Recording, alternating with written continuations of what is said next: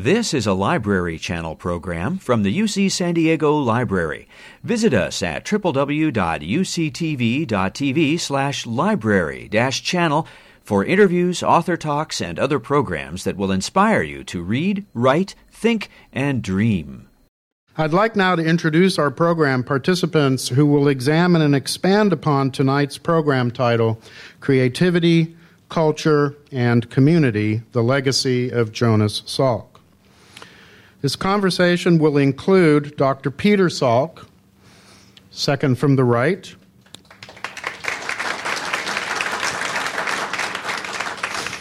Peter is the president of the Jonas Salk Legacy Foundation in La Jolla and collaborated with his father at the Salk Institute on AIDS research and other projects. He currently resides in La Jolla, where he continues to be involved in research. To his right, his brother, Dr. Jonathan Salk.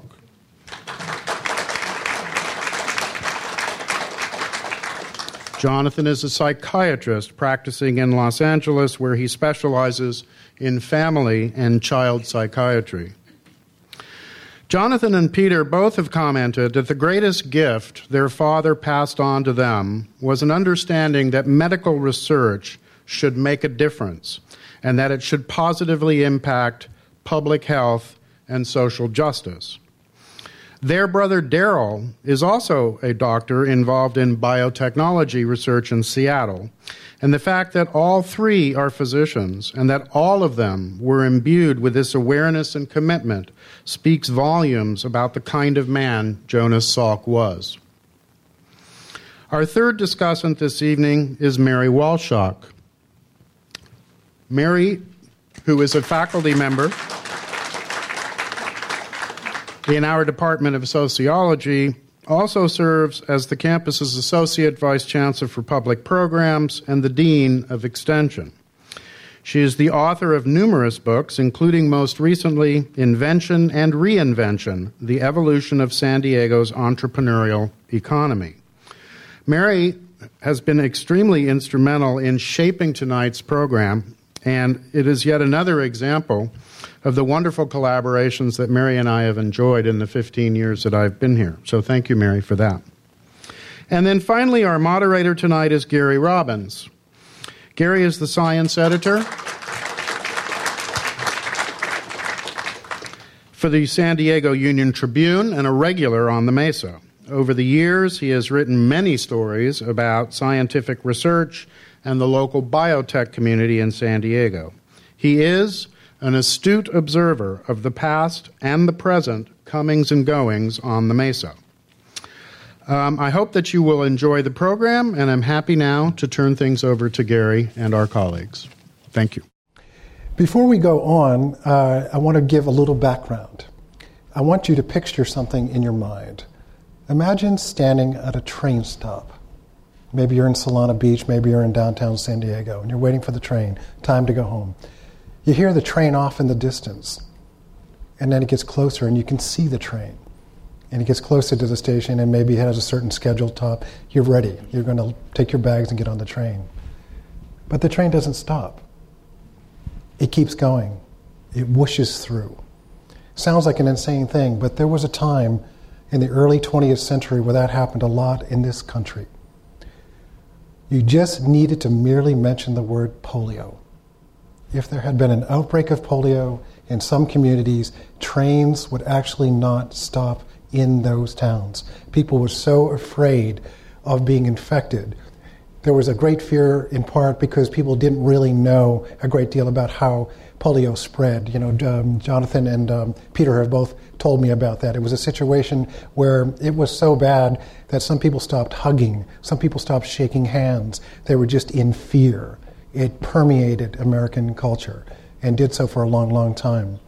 This whole thing didn't break until the 1950s, when Jonas Salk developed the first effective vaccine against polio. It was an extraordinary thing. It is considered one of the great medical accomplishments of the 20th century. But that wasn't the end of things for Jonas Salk. That really was kind of the beginning of things. He went on to have a second act, and his life was really quite extraordinary. He went on, under a lot of odds, to found the Salk Institute for Biological Studies here in La Jolla. In fact, when they started construction, they didn't have all the money they needed to even finish it. He was a person of belief that they would raise the money at a very hard time to do that. And he went on and created the Institute. His idea for the Institute was that it would be a place of biology and the humanities, because Jonas Salk was a humanist. He wasn't just a scientist and a biologist, he was a humanist. He believed in a lot of different questions. He wrote books in addition to doing his research. His books took up some very, very deep subjects, and they can tell you because they were involved in the organization and the writing and the clarification of all of those books. Jonas Salk asked questions like, what is man's relationship to man? What is the biological potential of man? What are our values? Are we being good ancestors? What was the impact of science on society, which is a question that particularly resonates today in a place like this? And how do we confront the horrors of advanced science? You know, we could build nuclear weapons, and what did that mean? What was the impact? We're seeing that this afternoon with tensions between the United States and China. So Jonas Salk was a scientist and a biologist, but he was a humanist as much as anything, and he wanted the Salk Institute to be just that. It became part of that for a while, but it primarily has emerged as one of the major biomedical research institutes we have. But we're going to talk about creativity this evening and culture and community, and I want to start right there. Last year, when we were doing interviews for a story that we did on Jonas Salk's 100th birth, I talked to both of you, and one of you mentioned to me that your father was a biophilosopher. I had never heard the word before. I could break it in half and kind of get what it meant, but tell me and tell them what that meant. Your father defined himself such. Yeah, I think the important thing to know about my father is that he wasn't just a scientist in the sense of doing experiments and having things happen in the laboratory. He was always thinking, and he was thinking about the deep meanings of life, of existence, and of the interactions between people. He informed his thinking by what he referred to as the scriptures of nature. He would look to nature to give the indications and the clues as to how things function, how the world works. So he developed his own way of thinking about nature and about the forces that move us. Since it was a philosophical point of view, but based on biology, based on life, based on observations, this is why he tended to refer to himself in his later life as a biophilosopher. He didn't keep it to himself, did he, Jonathan? He talked to his kids about it. Oh, he talked a great deal about it. He talked to most anyone that he met about it. And from an early age, I can remember being part of long discussions or long discourses on his part as he sorted out his ideas, as he talked about nature, as he talked about life in essence.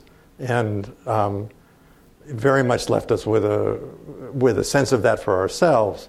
But in looking back over his life, it's just a remarkable the degree to which he was governed by those principles, that he touched on the basic principles of life, the basic principles of the cosmos. Those were the kinds of things that he talked about. It almost sounded funny at times or uncomfortable at times, but as I've gotten older and looked back, I've realized how much wisdom was involved in that and how much creativity was in what he thought and went through. It almost must have been odd in a little way, because I sat in your kitchen and listened to you talk about it, and you talked about going on family vacations at a lake. I'm sorry, I don't remember where it was. But you were telling me that your father would sit down and he would go into these deep conversations and he would engage you in these serious conversations at the time. And what you wanted to do was play. You were a kid. How did you react to that? Some of them were really boring.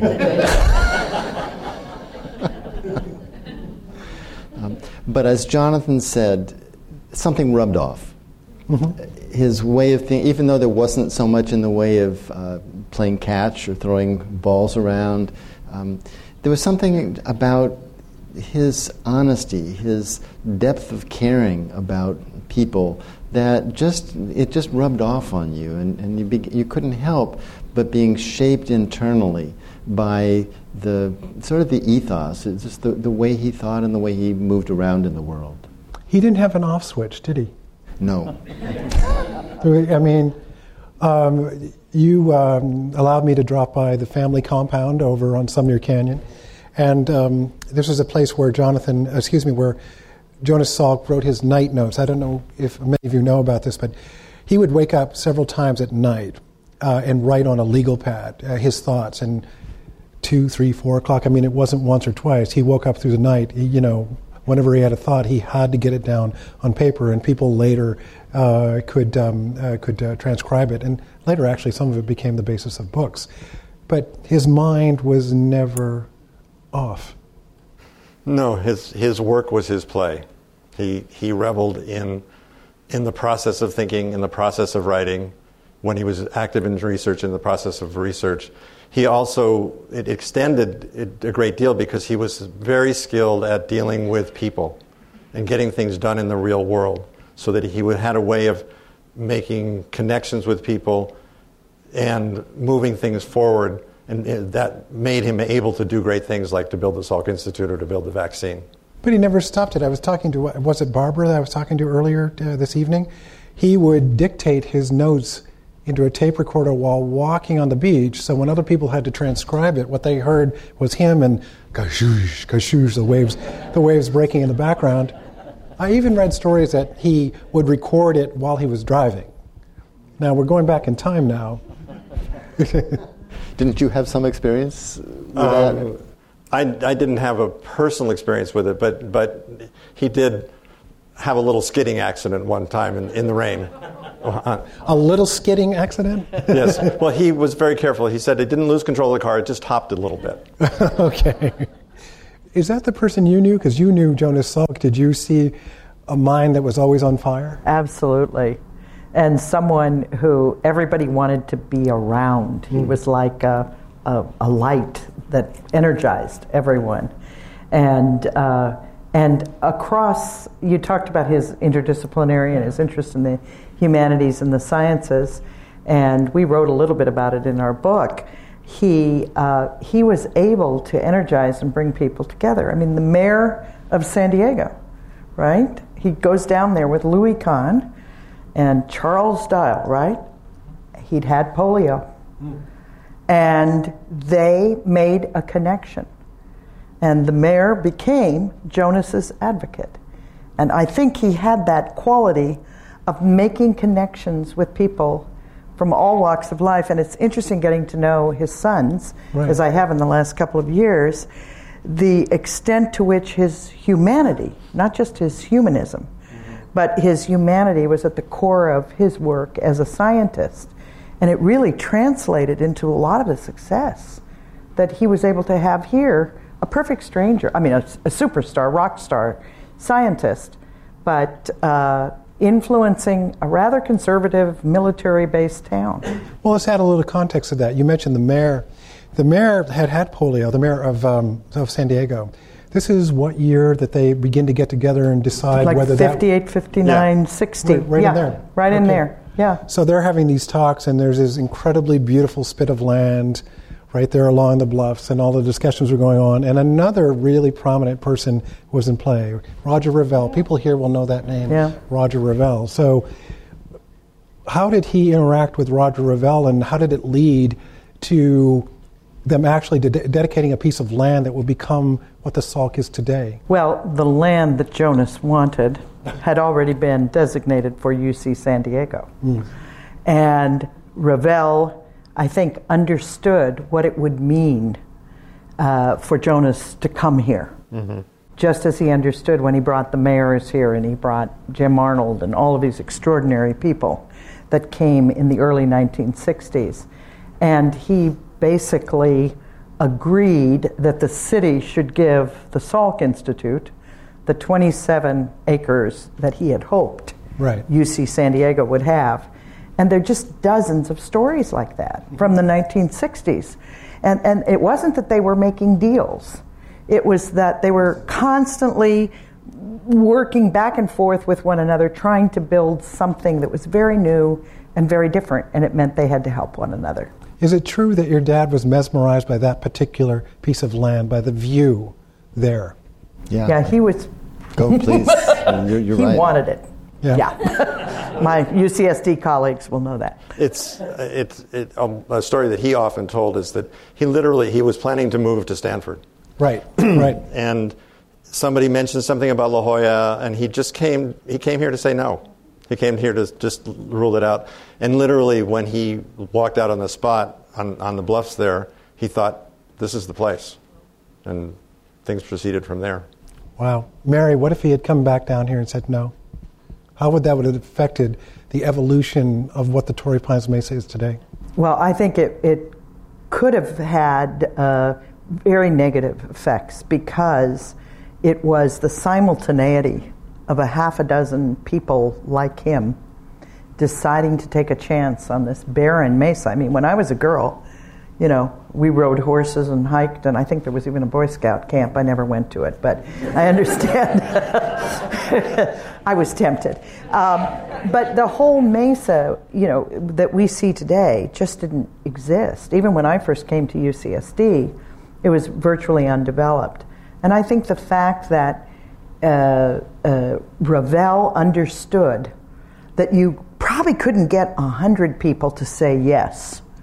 But if you got 9 or 10 of the right people to say yes, they would each get 9 or 10 of the right people to say yes. And look what we have. Look at TSRI. Look at Salk. Look at UCSD.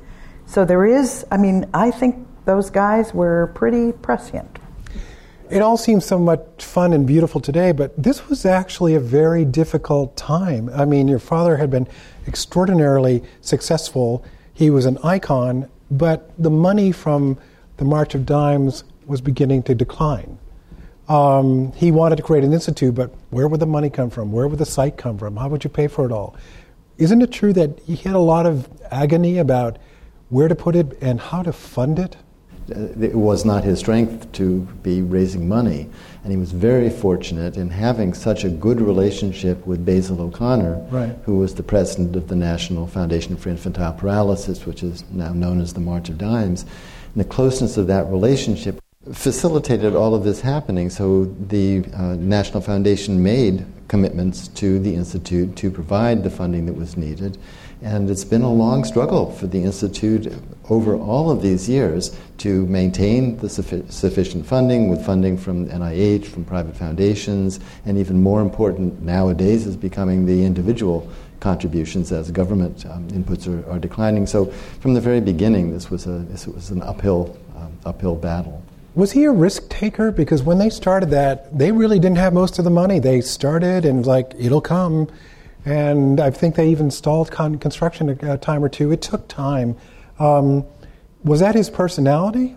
Well, I was actually just about to say, Gary, that there are two aspects to his personality that I think truly were his genius and his greatness. And he did wonderful work with the vaccine, but what he excelled at was the ability to have an idea, a vision, and then figure out the ways and work through all the details to get it to happen in reality, whatever it took and whatever it needed to do that. So that sense of that ability to get things done in the real world with real people, as Mary was describing, I think that was truly an aspect of his genius. And right alongside of that was his courage. It is just astounding to me now as an adult to realize the two major projects that he took on. One was that polio vaccine at the age of 36, 37, 38, 39. And to put forward a vaccine in a trial that he was confident in, but he was really at the center of the storm. With the Institute, absolutely remarkable. They broke ground, they didn't have money. He had faith that there would be a way to do it, and he went ahead and did it. That level of risk-taking, that level of courage, and the level of success that came out of it was really remarkable. Yeah, one of his phrases was pulling a rabbit out of a hat without a hat.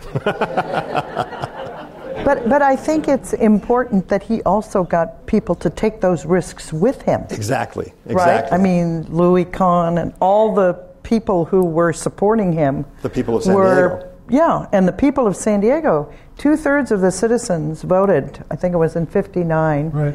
to give the 27 acres that UCSD had hoped to have in its campus to the Salk Institute. I mean, that's amazing.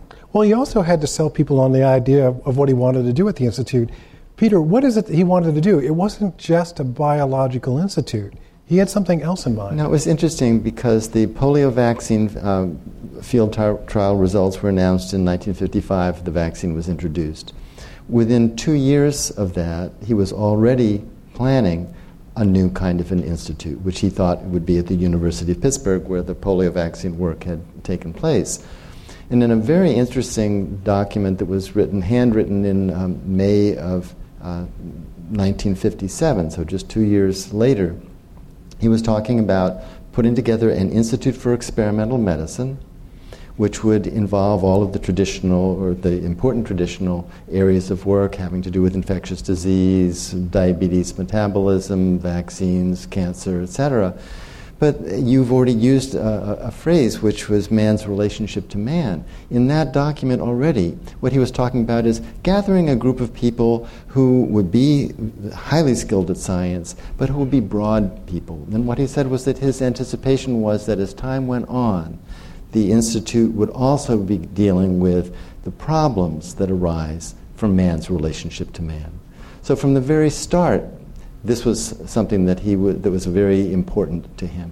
And those problems or challenges did come. I was thinking of something from just earlier this year.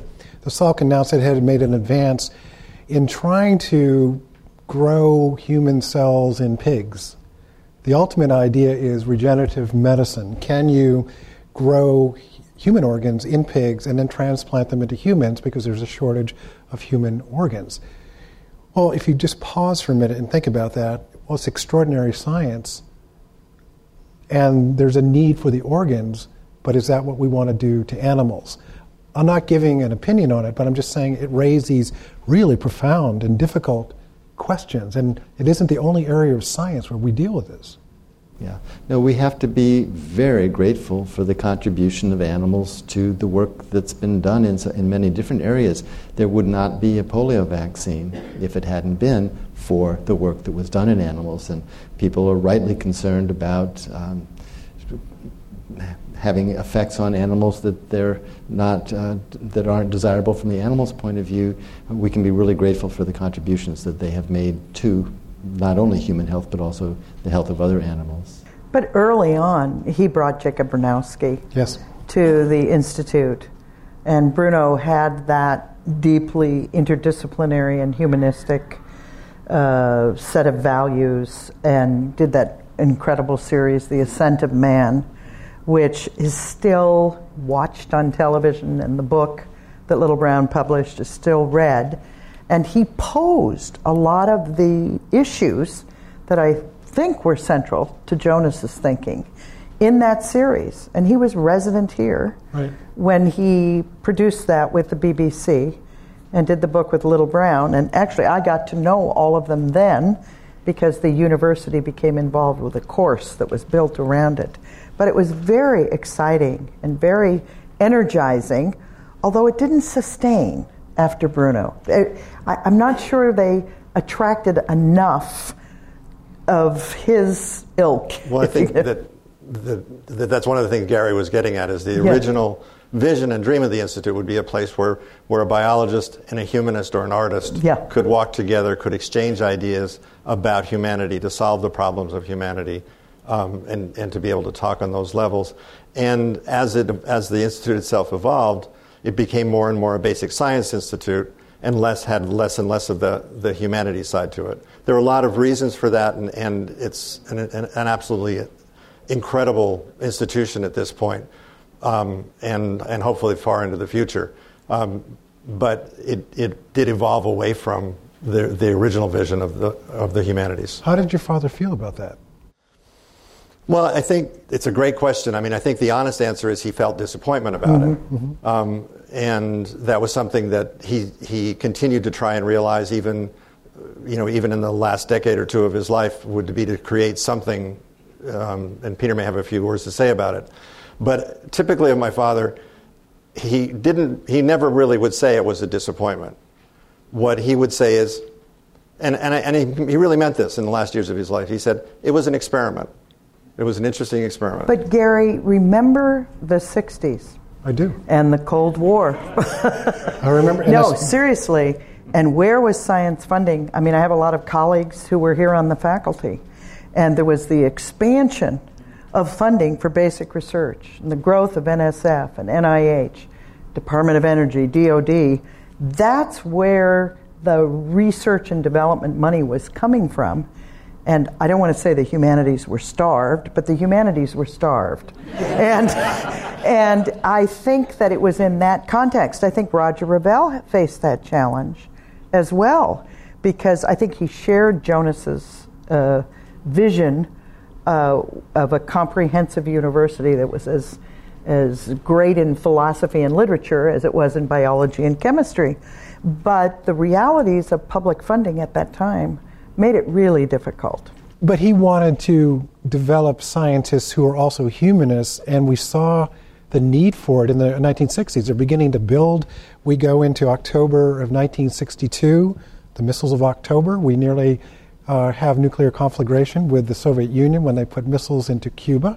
So these were all things on your dad's mind, and based on what I read, he wanted to have scientists who, if they didn't think in a humanist way themselves, they were at least surrounded by humanists who would speak to the consequence and the implication of the science they produced, not just at the Salk Institute, but internationally.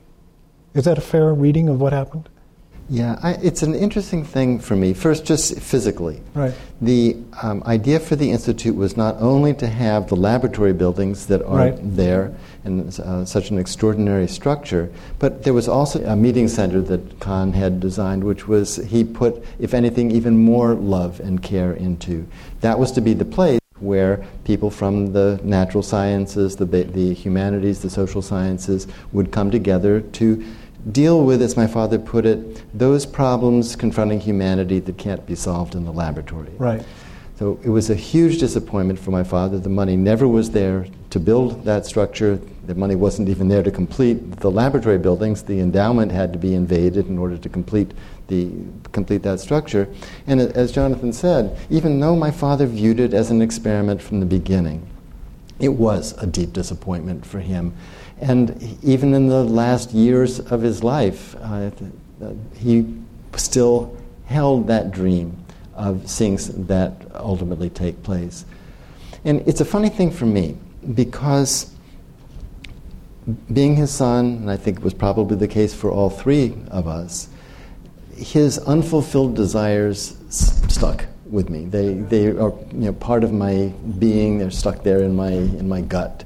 And so I've carried that vision and that dream with me ever since. And it's been something that I've been hoping, for his sake, so to speak, would ultimately be fulfilled. But I've begun to wonder whether the powers that be at the Institute, in a sense, or nature in its evolutionary, in the way it has evolved, whether the wise thing indeed didn't take place. In other words, the Institute may be much the stronger for having gone the course that it did. It's a purely scientific research institute. It has a focus. It has a concentration, broad areas of research being covered.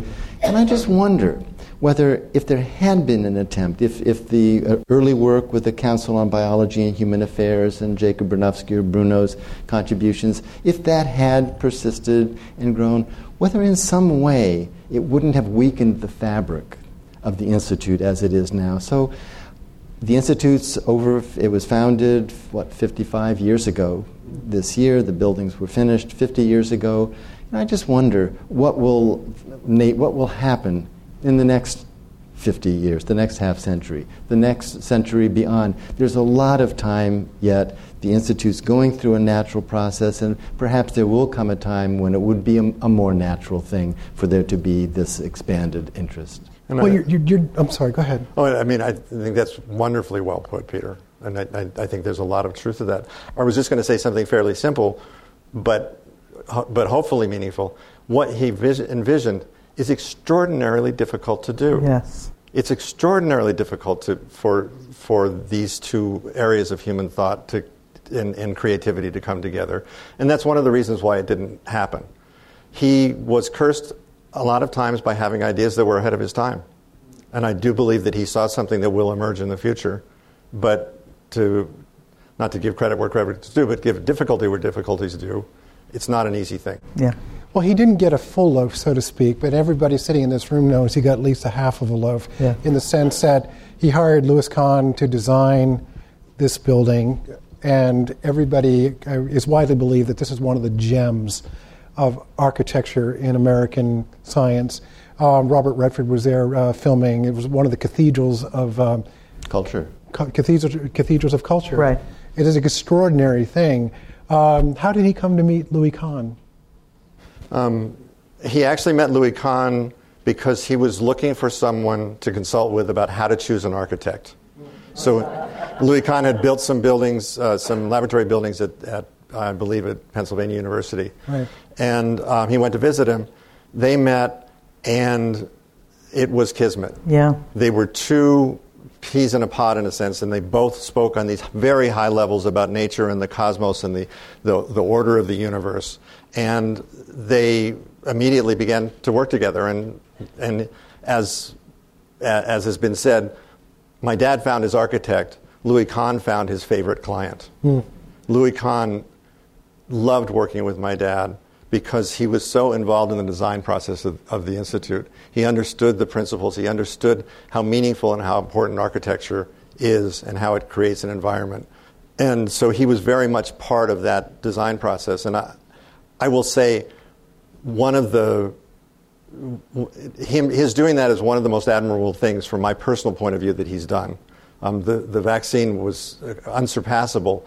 But for a scientist like himself to step out of that role and to step into a role that is more artistic, more creative, and to do it so successfully is, really, really an amazing thing. And just to make a community comment, reflecting on the ways in which the San Diego City Council in the last few years have repudiated and embarrassed a number of men and women with great vision in terms of developing our park or other parts of the city, Kahn and Salk met with the whole council. And Kahn went with him. Really? And had a conversation about their dream and their vision, and people got excited. And, I just think there was a dynamic there really that something. It would be nice to capture anew in our civic space. I want to say something, which is the experience my father had with the design of the Institute shows two different aspects of his personality. One was his absolute obsession with detail. He couldn't let something be out of place. He wanted this structure to shine. And it drove a lot of people crazy because he didn't want anything to move forward unless it was right. Right.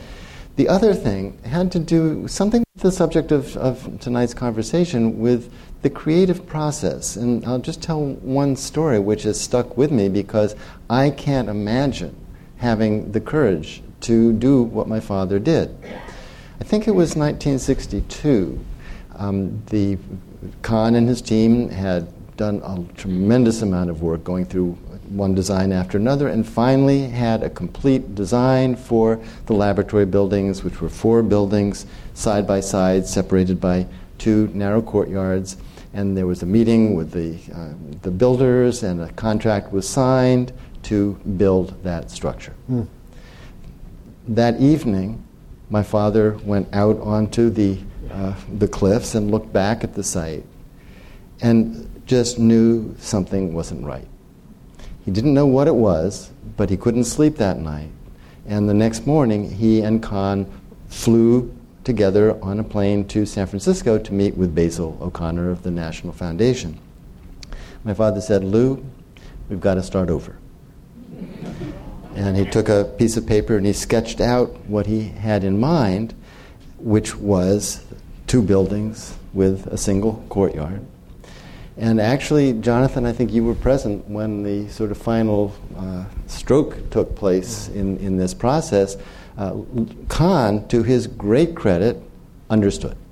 And he said, Jonas, you're right. We'll start over. His team, who'd been working through the night for however many months, when he got back to Philadelphia, weren't so enthusiastic about that decision and put up a 2-month battle. And I was away, and the meeting took place with Kahn and perhaps Jack McAllister, and Jonathan as a child was present. What I've seen my father, what he's written about this was that he just asked one question finally, which was, which is stronger, one courtyard or two? And that it almost feels like your dad was lucky that someone didn't put him in the trunk of a car and dump him out in the desert. There were many people who wanted to do that. But you know, Gary, Brian was mentioning the archives at UCSD, and I listened to a lot of the interviews when we were writing this book. And one that really stuck with me was with David Arnold, the Moon Rocks guy, and Sally Ride's mentor. And he said in the interview, we didn't want anybody here unless they were full of piss and vinegar. People who got along weren't going to succeed here because we were creating something from nothing. And also the culture, and we talked about this, TSRI, on whose board Lynn sits, Salk, UCSD, all were started by people who were sort of on the outside or in conflict with establishment universities, establishment science. They wanted to create something new and different.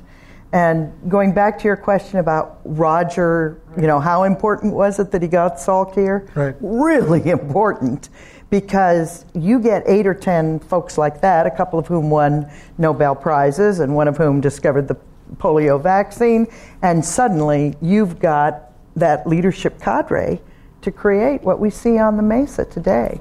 I wonder if this, maybe I'm overstating this, but I wonder if this goes to an aspect of Dr. Salk's character. He felt things very deeply, whether it was the arts, the humanities, the books he was working on, the science, felt it very deeply, wrote, spoke, but he had trouble expressing what was really in his heart. So was that part of it, that he would look and he would see what he wanted and it wasn't quite there, but he had trouble kind of saying, here's what I really want? Because it was part of the books. And you touched on two things about him. I mean, one, it's not directly what you were asking about, but what he often said, and I think his assistants will recognize this, but sometimes he would say, I don't know what I want until I see it. Right.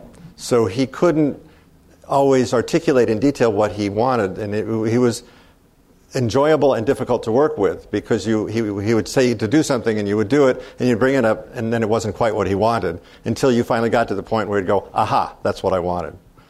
But he must have in the end got it because of a quote that I heard from you guys when I was researching the story about a year ago. Well, you told me the story at your home. You said your father would walk around the buildings during his daily walks and he would unconsciously run his fingers on the exterior of the building. It was an unconscious act of love for the building and what it represented. He wasn't aware of what he was doing, but he was doing it. Mm-hmm. So he must have loved what it came up with. In the end, did he fulfill his desire of building a place that would be worthy of a visit by Picasso? He did. He did. And he was proud of that, and it was a tremendous success in his life. And that gesture, that sense of touch with the building, it was the same touch he had if he was talking with someone. He touched him on an elbow. He was human. He was warm. He was a physician. And so that sense of appreciation, it was imbued in the building as well. Okay. Well, the Salk goes on, it gets built, it matures, it's adding more people. We go into the 1970s, we go into the 1980s. Your father continues research in many areas, multiple sclerosis, cancer, AIDS. But what he also did was write books on some really heavy subjects. World population, human values, the anatomy of reality, which was a bit hard for me to get my mind around. Now, there's some family stuff here going on that should be very interesting. He wrote all of these books, but it wasn't an easy birth with any of these books. He collaborated with the two of you. Tell me what it was like to work with your dad on these books, because he had these ideas, but putting them in the form where everybody can understand them seemed to be a difficult thing. You're on for that. I'll add a little P.S. Everyone who's read his writings and even listened to him, he had a very almost Byzantine way of expressing himselse. And it was partly because his mind was so active that he would want so many ideas to be contained in one small sentence or in one small paragraph that would get incredibly dense. So working with him on these things was difficult in that respect. I worked with him on a book called War, Population, and Human Values, which fortunately had a lot of graphs and little text. But I remember so well spending hours with him, going over something, looking at some detail, moving something from one place to another. And there was just this amazing editorial process where if I didn't stop him or if I didn't stop the process, we would end up with something that was relatively incomprehensible. Actually, going back and looking at his writings now, I realize if I can sit with them and parse them out, there's a lot of wisdom, there's a lot of sense in there. But it's very difficult to kind of wade your way through it. Yeah, I'll say something about the earlier part of his career, when we still lived in Pittsburgh and he was working on the polio vaccine and writing scientific papers. My mother, a very verbal, intelligent woman, helped him with writing his papers because, as she put it, his writing in English was like German. He could have the verb at the end of the sentence. So. But didn't your mother barely speak English? You're talking about your mom? No, there's our birth mother, Donna, right. And then, of course, my father's second wife, Françoise Gillot, who speaks English very well, okay. and whose daughter is in the audience along with her husband. Well, let's go back a little bit before all of this. I asked you this question when we were at your house like about a year ago, and you gave me a very good, clear, honest answer. I said, Peter, where did this all come from? Your father was a son of immigrants. Your mom barely spoke English. These aren't people that had a lot of money. My grandmother, but go ahead. I'm sorry. But from very early on, he didn't come from a place of culture. It wasn't a family that had a lot of money, that went to the theater all the time, although he went on quickly and established himself in education. But where did that come from? This was something that was just plain peculiar to my father. Actually, there's a number of factors. Jonathan, who's a psychiatrist, can probably delve into them a little bit more professionally. On the one hand, there was his mother, who was a very domineering woman. Mm-hmm. She had 3 sons, and she wanted them to be proficient and effective and successful in life. Her main focus was, in a sense, on my father as the oldest, and she put a lot of attention into cultivating him. He learned a lot from that relationship because he had to figure out how to survive in the face of this domineering personality. But the other aspect of it was just what was peculiar to him. He, from the beginning, was a very inward, insightful, thoughtful person. He metabolized everything that he saw when it came to the polio vaccine work. He wasn't only dealing with the questions of the virus and the test tubes and so on. He was dealing with the human interaction. So from the beginning, he was always thinking and metabolizing very deeply what was going on around him. Then there was a kind of, quirk is the wrong word, but there was something unusual that followed. Your dad was relentless in his pursuit of the vaccine. There were competing ideas for the vaccine.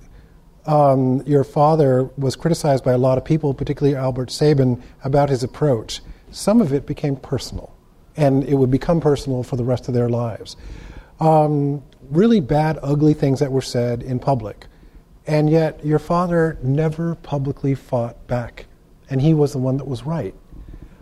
I still don't understand that. He didn't defend himself then, and really later in life when other issues came up. So he had an idea, he got behind it, he believed it, he spoke about it. But if people came back at him, he just let them speak, and it wasn't like, you're wrong, I disagree. No, What was going on there? Yeah, it was not his nature to engage directly in confrontation to the extent that he could avoid that. But he would persist to talk about the world the way he saw it. Let's talk about the evolution of your father's personality. One of the things I've read is that there was quite a change in his personality when he married Francoise Gillot. Tell me about that. Jonathan or his daughter? Her daughter. It came at a phase in his life where there was a great deal of change. He had evolved into a new position with the Institute, was mainly founding director, was active in his lab, but he had gotten through the divorce with my mom, and meeting Francoise was just a remarkable thing in his life. Perhaps you should tell the audience who she was for those who don't know. Francoise Gillot, who was my father's wife, had been the mistress of Picasso and had 2 children. She'd been his partner for 10 years. That's really something to have on a resume, the mistress of Picasso. Well, she also was the author of a best-selling book. She was a very accomplished painter and artist and intellectual. She still is. And still is. And so in one sense, I can't resist, Gary, I am a woman, she was his peer. And the two of them as a couple in this town, which was basically a military town, helped kind of redefine the whole character of the social world here. I shared with my colleagues that in the old days, you couldn't get anybody to come to a party unless you had an admiral there, right? And because of the Rebels and Jonas and Francoise, suddenly that's who you wanted to go to parties with. And I'm a sociologist, so we do this pop kind of stuff. But these are not unimportant indicators. And we call this session creativity, which we've been talking about a lot, but also culture. And the presence of these wonderful scientists, but also many of them who were citizen scientists, who were very socially engaged because of their own energy or because of spouses and other things, really did kind of change the culture of San Diego in a very profound way. Did it open your father's personality up more? Was he a different person? I think he began to blossom in a different way in that relationship. He began to dress differently. He very much enjoyed all of the social avenues that were opened up to him through that relationship. It made a huge difference in his life. Did you see the same thing? Yes, absolutely. I mean, in part, she opened up, gave him access to a world of philosophers, of thinkers, of poets, of painters. And it was very much a part of his life that he had wanted to be exposed to and he wanted to be part of. So his life blossomed in a number of ways at that point. Became colorful. Yeah. I think and one of the ways in which they were a wonderful couple was that they both had that kind of expansiveness. It's a little personal, but with my mom, she liked an orderly household, and she didn't like unexpected guests for dinner. And her idea of a good evening was to get in bed and read a good book. Right. This was not my father. Yeah. And he wanted very much to have a home and a life that would welcome people in, that would expand and do that. And Francoise was a perfect mate for them. Did she change as a result? What did he bring to her life? Well, we didn't know her beforehand, so I would have to speculate. But I think he brought, certainly initially in their relationship, some warmth, some stability, an exposure to the scientific world, which I think she had not been part of, and I think that had influence on her work. But Francoise is a very successful, a very intelligent, a very creative, a very accomplished woman in her own right. Right. And regardless of with whom she had been. And that her development as a painter, her development as a thinker continued, and I think was nurtured in the relationship. They were matched in one way. I won't get this quote quite right, Aurelia, forgive me for that, but I think that Françoise has said that my father was an artistic scientist, right, and she was and is a scientific artist. But what was the bombshell in the Salk household when you guys learned he's going to marry Picasso's lover, ex-lover? That must have been something. Seems like something to me. So, Gary, I mean... I'm sorry to keep mining this. Gary, I mean, I was a young woman, and I remember thinking, Jonas Salk has married the author of one of the best-selling books in America. And the notion that she was... she did write the book about that relationship. Right, sure. But she was a person in her own right. No, she was not just a person. Keep going. And so that's what I think was so important about them. And we have a lot of stories about UCSD, about Helen Meyer, the housewife who won the Nobel Prize. That's what the newspaper reported. And she came here for the first time in her life as a professor. And so there was a lot about this place on the Mesa that honored excellence. And I saw them as part of that sort of exceptionality of people who were building this community in a new way. This is an unbelievably strong woman. Françoise is just an extraordinary human being. And frankly, from the moment of having met her, it was her personality that dominated. Picasso just didn't, at least for me, didn't come into my mind. She was fully sufficient in and of herself. Wonderful. Let's talk in this last part about the last 10 years of your dad's life. Could you give us a sense for what that was like, what he was involved in, what he may have accomplished, and how that lifted all the things we're talking about, creativity, culture, the sense of community here in Southern California and in La Jolla? Were there particular things? Want to try? I'll try. The last 10 years of his life were incredibly active and rich. For a man who was between the ages of 70 and 80, he was active all the time. He was traveling. He was involved in different organizations. He was consulting.